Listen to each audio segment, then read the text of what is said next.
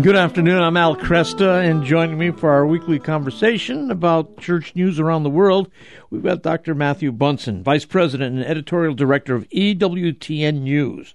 He's the author or co-author of more than 50 books, including the first English language bio of Pope Francis and the Encyclopedia of Catholic History. You can follow him on Twitter at Matt Bunson. Registered Radio airs on Saturdays at 4 p.m., Sundays at 11 a.m. on Ave Maria Radio and EWTN. And Matthew, good to have you here. Yes, same here, and happy Hobbit Day. I think today is Hobbit Day, if you follow. Okay. Culminating the end of Tolkien Week. Here we were in this month celebrating the 50th, marking the 50th anniversary of the passing of J.R.R. Tolkien. So I wanted to congratulate our audience for celebrating Hobbit Day. Very good, very good. And Pope Francis, he has some Hobbit leanings in him. He's in Marseille right now, right? Yes, he is. So he's taking what is essentially a 27-hour trip to Marseille, and it has been noted, and this is diplomatically significant, that this is a visit to Marseille. It is not a formal state visit to France. Okay. He's done that before. He visited Strasbourg, I think, in 2014, that had the same requirement, that this was not a state visit, even though he will likely have a brief encounter with Emmanuel Macron, the head of the French government. That is notable because, as he said on his flight back from Mongolia, he was asked about why he hasn't had these major trips to places like France or Germany, and he said, well, those will come, he said, at the end. He was a little unclear about what he meant by that.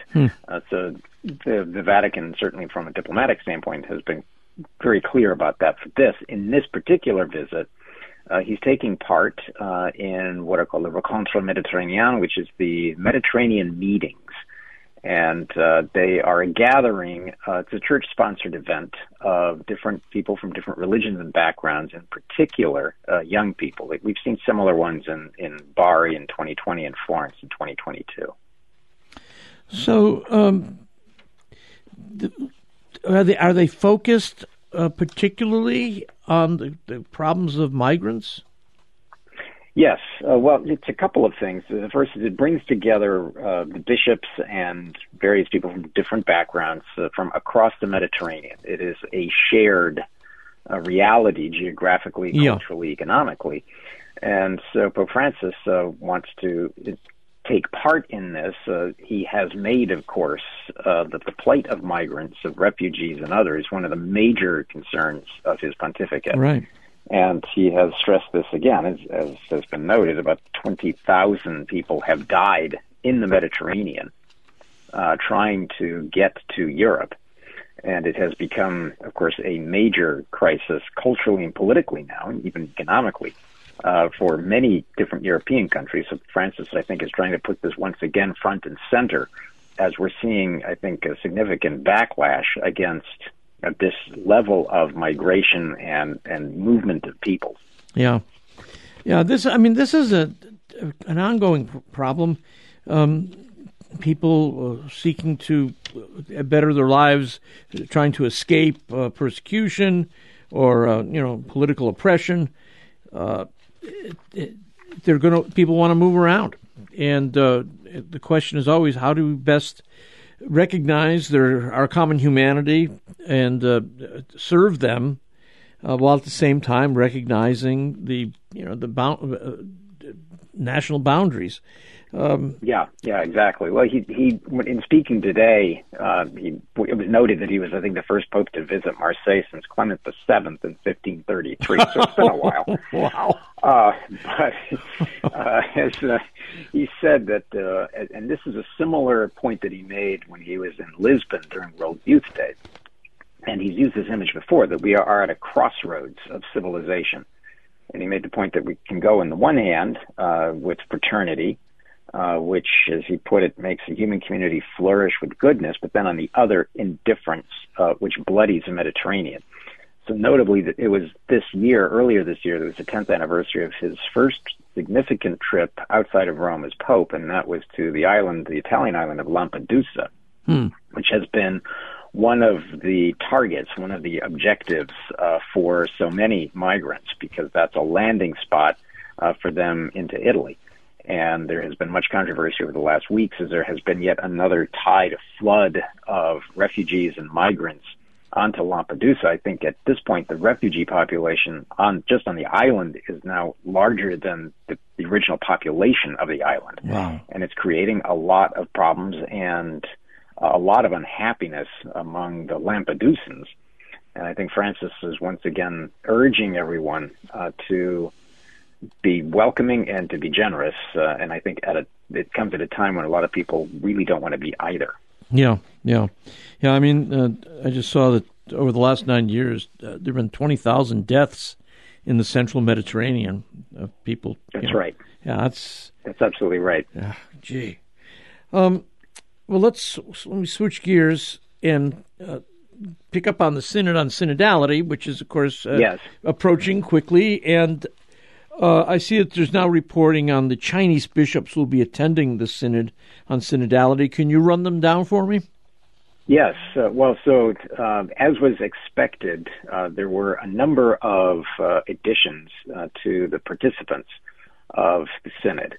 Now, a lot of these would be names that very few people have ever heard of. One name in particular on this new list is Archbishop Vincenzo Paglia. You and I have talked about him quite a few times over the years. He is the head of the Pontifical Academy for Life. He is a noted Vatican official, something of a controversial figure because of some of the comments that he's made in the past. But then also in this list were two Chinese bishops, and they raised immediate eyebrows, and a lot of questions were asked who they were. Now, there's a story here because the immediate reporting is that Bishop Antonio Yao Shun of Jining and Bishop Joseph Yang Yangqiang of Shaochun will be actually allowed by the Chinese government to participate as full members. So there was some question whether that would happen. We know, for example, that several Taiwanese bishops and also Cardinal-elect Stephen Chow, who's the Bishop of Hong Kong, who's going to be actually receiving his red hat on the 30th, along with all the other new cardinals, were allowed to participate. But this was a surprise. And it's a surprise also because we immediately discovered that as information came out that both of these have been well known in China. One is the vice president of the Chinese government sanctioned Chinese Catholic Patriotic Association, which is essentially the Chinese sanctioned Catholic Church in China. Okay. Now, that, of course, raised a lot of further questions.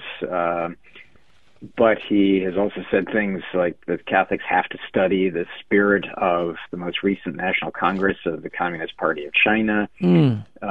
And he's a bishop, however, who, in fairness to him, was one of those who took some time to be approved by the Chinese government. The other bishop, Antonio Yao Shun, is actually the first bishop who was consecrated or ordained a bishop in China under the terms of the as yet secret Vatican-Chinese Accord that started in 2018. So he was the very first one to be ordained under this structure that's in place. And we know now that from the comments from Cardinal Parolin, who's the Vatican Secretary of State, that there is some sort of a commission that exists. So there's a lot more high-level cooperation between the Vatican and Beijing than was previously known under this agreement. So he has been a priest for quite some time and tried for years to be appointed, and it was only under this agreement. So defenders of this accord would say, well, this is proof that the system can work. I think there's still a lot of questions about this other bishop, however, given his relationship with the Chinese Communist Party. You know, there's so much we don't know when we look at these things, and it's very frustrating. We've talked about it before, that what this treaty? Why the need for secrecy? Isn't this the kind of thing that we will have a little more light on?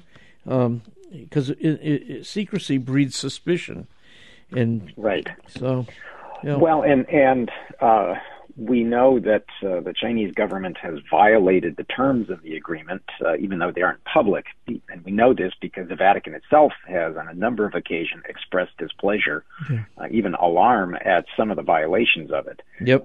And Xi Jinping is fairly relentless in applying his program of Sinicization. In other words, the nationalizing of these churches.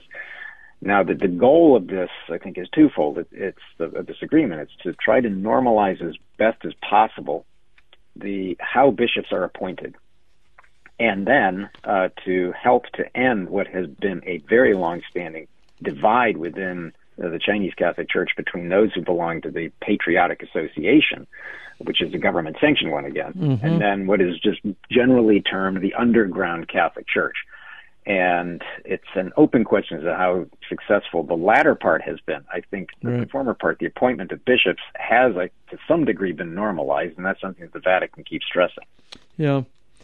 During the Reichskonkordat, I think of 1933, that was signed with the German government, led to at least 55 complaints from the Holy See.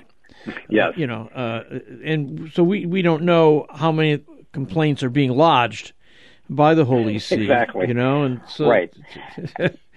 And if you go back to the Reichskonkordat, one of the points that the Vatican understood was that this was going to be a document they could keep pointing to, even if it was ineffective. At least it was on the record. Yeah. But I think if we're looking for two other historical and even contemporary parallels to what the Vatican is trying to do with China here, and we're seeing how this is playing out with these bishops. The first is Ostpolitik, which was the way diplomatically and ecclesiastically that the Church approached the problems of dealing with the Soviet Union, and especially countries like Poland, and the appointment of bishops. Yep.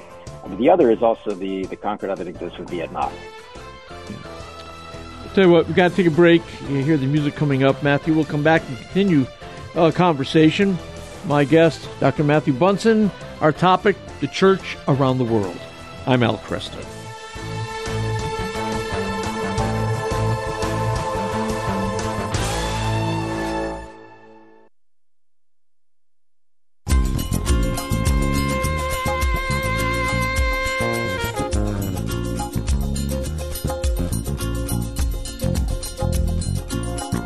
And good afternoon. I'm Al Cresta. With me, Dr. Matthew Bunson. We are taking a look at some stories of Catholic interest around the world. There's some here that are frustrating stories, but I think I'll bring them up anyways. You've got this Archbishop has released pastoral guidelines that appear to define homosexual attraction as, quote, love, and equates them to heterosexual relationships with respect to pastoral care. What do we know about Archbishop Mario Delpini of Milan? Yeah, well, he's a Francis appointee. He was the successor to Angelo Scola, who was, for a number of years, the Archbishop of Milan. Previously, he had been Patriarch of Venice. If you go back all the way to 2013, I think if there was one leading candidate that was assumed heading into the conclave, he was the one. Of course, it turns out that he had almost very little support, apparently, among the cardinals. He subsequently retired, and Pope Francis appointed Mario Delpini as his successor. What is interesting is that while Francis has elevated several of his appointees to the cardinalate, he has so far bypassed Delpini. For whatever reasons Pope Francis has. As we know, his choices for who he makes cardinals are sometimes difficult to decipher precisely, but Francis clearly has a plan. All of this points to what he has just issued, Archbishop Delpini, and that is some pastoral guidelines, as you noted, on how to provide pastoral care, and the key word, and we hear this from time to time, is accompaniment for members of the homosexual community. Sure. And that is what I think is raising a lot of eyebrows as to what he's talking about. He stresses, as again, we see this type of pastoral language of delicate attention, an awareness of modern-day sensibilities, accompanying and understanding, and then the key sentence there is the experience of love and the different nuances of attraction, both to people of different genders and to people of the same gender. That's, I think, where we're seeing a lot of uproar. So, I mean, the implication is that homosexual attraction, anyways, is simply another legitimate variant of sexuality. Yeah, I think there's, as he puts it, the Christian community has to assume the responsibility of teaching about love in all its sexual dimensions. So if one extends out the logic of this, it would appear that they are advocating that we actually have an openness to teach or to recognize that everything is the same. And that everyone is free to discover, as they put it, his or her own vocation of love. So it's a problem. Yeah.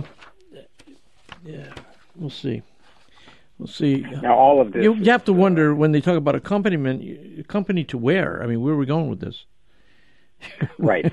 Well, exactly. And as someone pointed out a long time ago, when the term accompaniment was first being used, it's all right, we are accompanying someone, but if we know that they're about to walk off a cliff, literal or moral or spiritual, do we have an obligation, A, to stop them, or B, to walk off the cliff with them?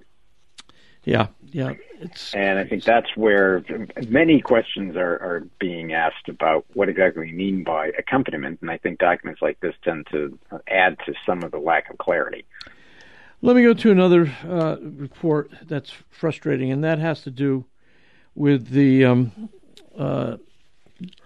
claim from the former superior of the now expelled Father Marco Rupnik, a Jesuit, claiming that the internal procedures of the Vatican prevented the Jesuit order from prosecuting this guy more vigorously for his sexual, spiritual, and psychological abuse of several women.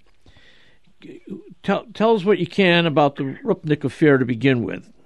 Yeah, well, this has been a long-simmering problem that's now been dragging on for several years as the various investigations have progressed.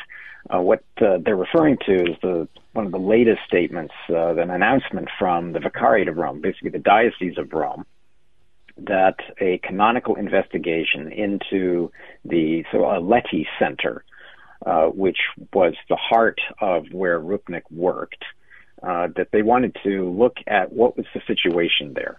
We know that Rupnik has been accused of multiple episodes of sexual abuse and control of women religious and others. And so the question then was, what is in this Synodality Center? Well, the Diocese of Rome announced that as a result of its canonical investigations, that they basically gave the place a complete clean bill of health. And this has sparked outrage on the part of the victims. The words have been used as bewilderment and anguish, and that this report, as they put it, ridicules the pain of the victims. And the victims have issued an open letter accusing the Jesuits and everyone else in the Diocese of Rome of failing in this particular episode to bring about authentic justice. And the exoneration of this community was especially peculiar given the language that was used. They said that, and I'll quote here to be precise, that the visitation was able to ascertain that the members of the Synodality Center, although saddened by the accusations received and the ways in which they were handled, chose to maintain silence despite the vehemence of the media to guard their hearts and not claim some blamelessness with which to stand as judge of others. I'll let you try to decipher that. Look, this clearly was a circling of the wagons, but Rupnik has been excommunicated, or at least his faculties have been removed. Yes, well, he was excommunicated, and here's where the importance of canon law comes in. Apparently, having failed in this particular case, but according to canon law, he was automatically excommunicated, and the technical term is late sententiae, right, which means that it's simply by having done the deed, you are automatically excommunicated. Right. And the deed in this particular case was hearing the confession and then attempting to grant absolution to one of his victims, a woman with whom he had relations. And the maddening part for the victims here, and we'll have to see how this plays out, whether or not this actually turns out to be the case, is that the Jesuits' investigation into this did confirm the excommunication, but then it was lifted later in 2020 after Rupnik repented. Now, that's the procedure that's supposed to follow. But now, according to this report from the Diocese of Rome and its visitation, they have made the claim that there are potentially grave irregular procedures that now raise questions about the validity of the excommunication itself. So in other words, none of this might have ever been anything that rose to the level of excommunication, even though we have a lot of testimony from the witnesses and the victims. So where do they go from here then? How does this get cleaned up? Well, this is the question. It's as it has been. This remains with Pope Francis, and we will have to see. He is still somebody presumably without faculties. He's obviously not under the penalty of excommunication. And where this goes from here is up to, ultimately, as I said, the Holy Father and the proper authorities of the Society of Jesus. But the challenge now is that the Jesuits themselves have all but washed their hands of him. Meanwhile, we still have his art all over the place in publications and on buildings, and it's a sore moment, I think, for a lot of the victims to see this art still out there. Now, it raises the other question: do we purge? I mean, do we purge his art? Do we excise him and declare him a non-person? Yeah. So, liturgically, in terms of ecclesiastical art, there are a lot of fans of his art, but there are also a lot of people who disliked it over the years and see this as just further insult. Well, you do have the impact of the art on the victims, which seems to me to be of concern.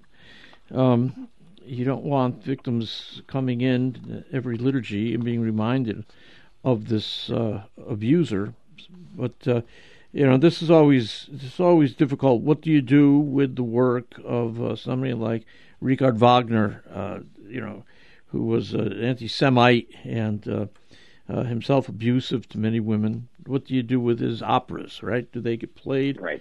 And for many years, the nation of Israel refused to let his operas be performed in Israel. And I'm not even certain what the standard is now there. But these are legitimate questions to ask. And yes, how do you they are. Yeah. And I think that the wider issue is, why has it been so difficult for the Rupnik case to have been handled in much the same way that we have seen other cases handled? Now, there's a difference between someone like Maciel and the Legion because of the nature of the offenses, but we're still talking about the abuse of power and various canonical crimes and sins. Yeah. Why has this proven to be so neuralgic a problem to deal with canonically and ecclesiastically? And I think that's one of the questions that a lot of the victims are continuing to ask. Yeah. Well, let's go to something where we see a priest who actually looks like a priest, and that's Saint Daniele Camboni, the Italian missionary, priest, and bishop who fought to end slavery in Africa. Pope Francis praising him. Tell me a little bit about him. Yeah, well, one of the Camboni missionaries, so Daniele Camboni was a great priest, and he was one of those priests that has been sort of overlooked, I would argue, in history. Somebody who was genuinely concerned, so he died in 1881, who was genuinely concerned about evangelization in Africa. And there has been this long-standing tie between Italy and Africa, at times painful because of colonialism and things. Right. But he served in the missions in Africa. He was a bishop, and then he was the founder of the Comboni missionaries, and then also the Comboni missionary sisters. And one of his biggest concerns, and this is why this is so relevant, is for an end to the slave trade that existed in Africa. And of course, historically, this has been one of the greatest tragedies that the slave trade persisted and continues to persist today. But he put his life in great danger preaching in places like Khartoum in Sudan. Mm-hmm. And he took as his goal trying to liberate as many enslaved children as possible, and to work to bring an end to the whole of the slave trade, but also out of a genuine love to evangelize. And he had a great slogan that was to save Africa through Africa. In other words, to help Africans, especially by bringing them the faith. And he's one of those architects, I would say, that we have seen the phenomenal rise of Christianity, Catholicism in particular in Africa. When we think back, there were barely 1 million Catholics in 1900, and now there are 200 million in Africa. Yeah, you can imagine that he had a lot to do with that, if not on earth, certainly intercession in heaven. And for all, Francis has praised him. Yeah. And for all those who think that somehow a preoccupation with the sacrament of the Eucharist works against social interaction, his famous phrase was, "The Eucharistic Jesus is my strength."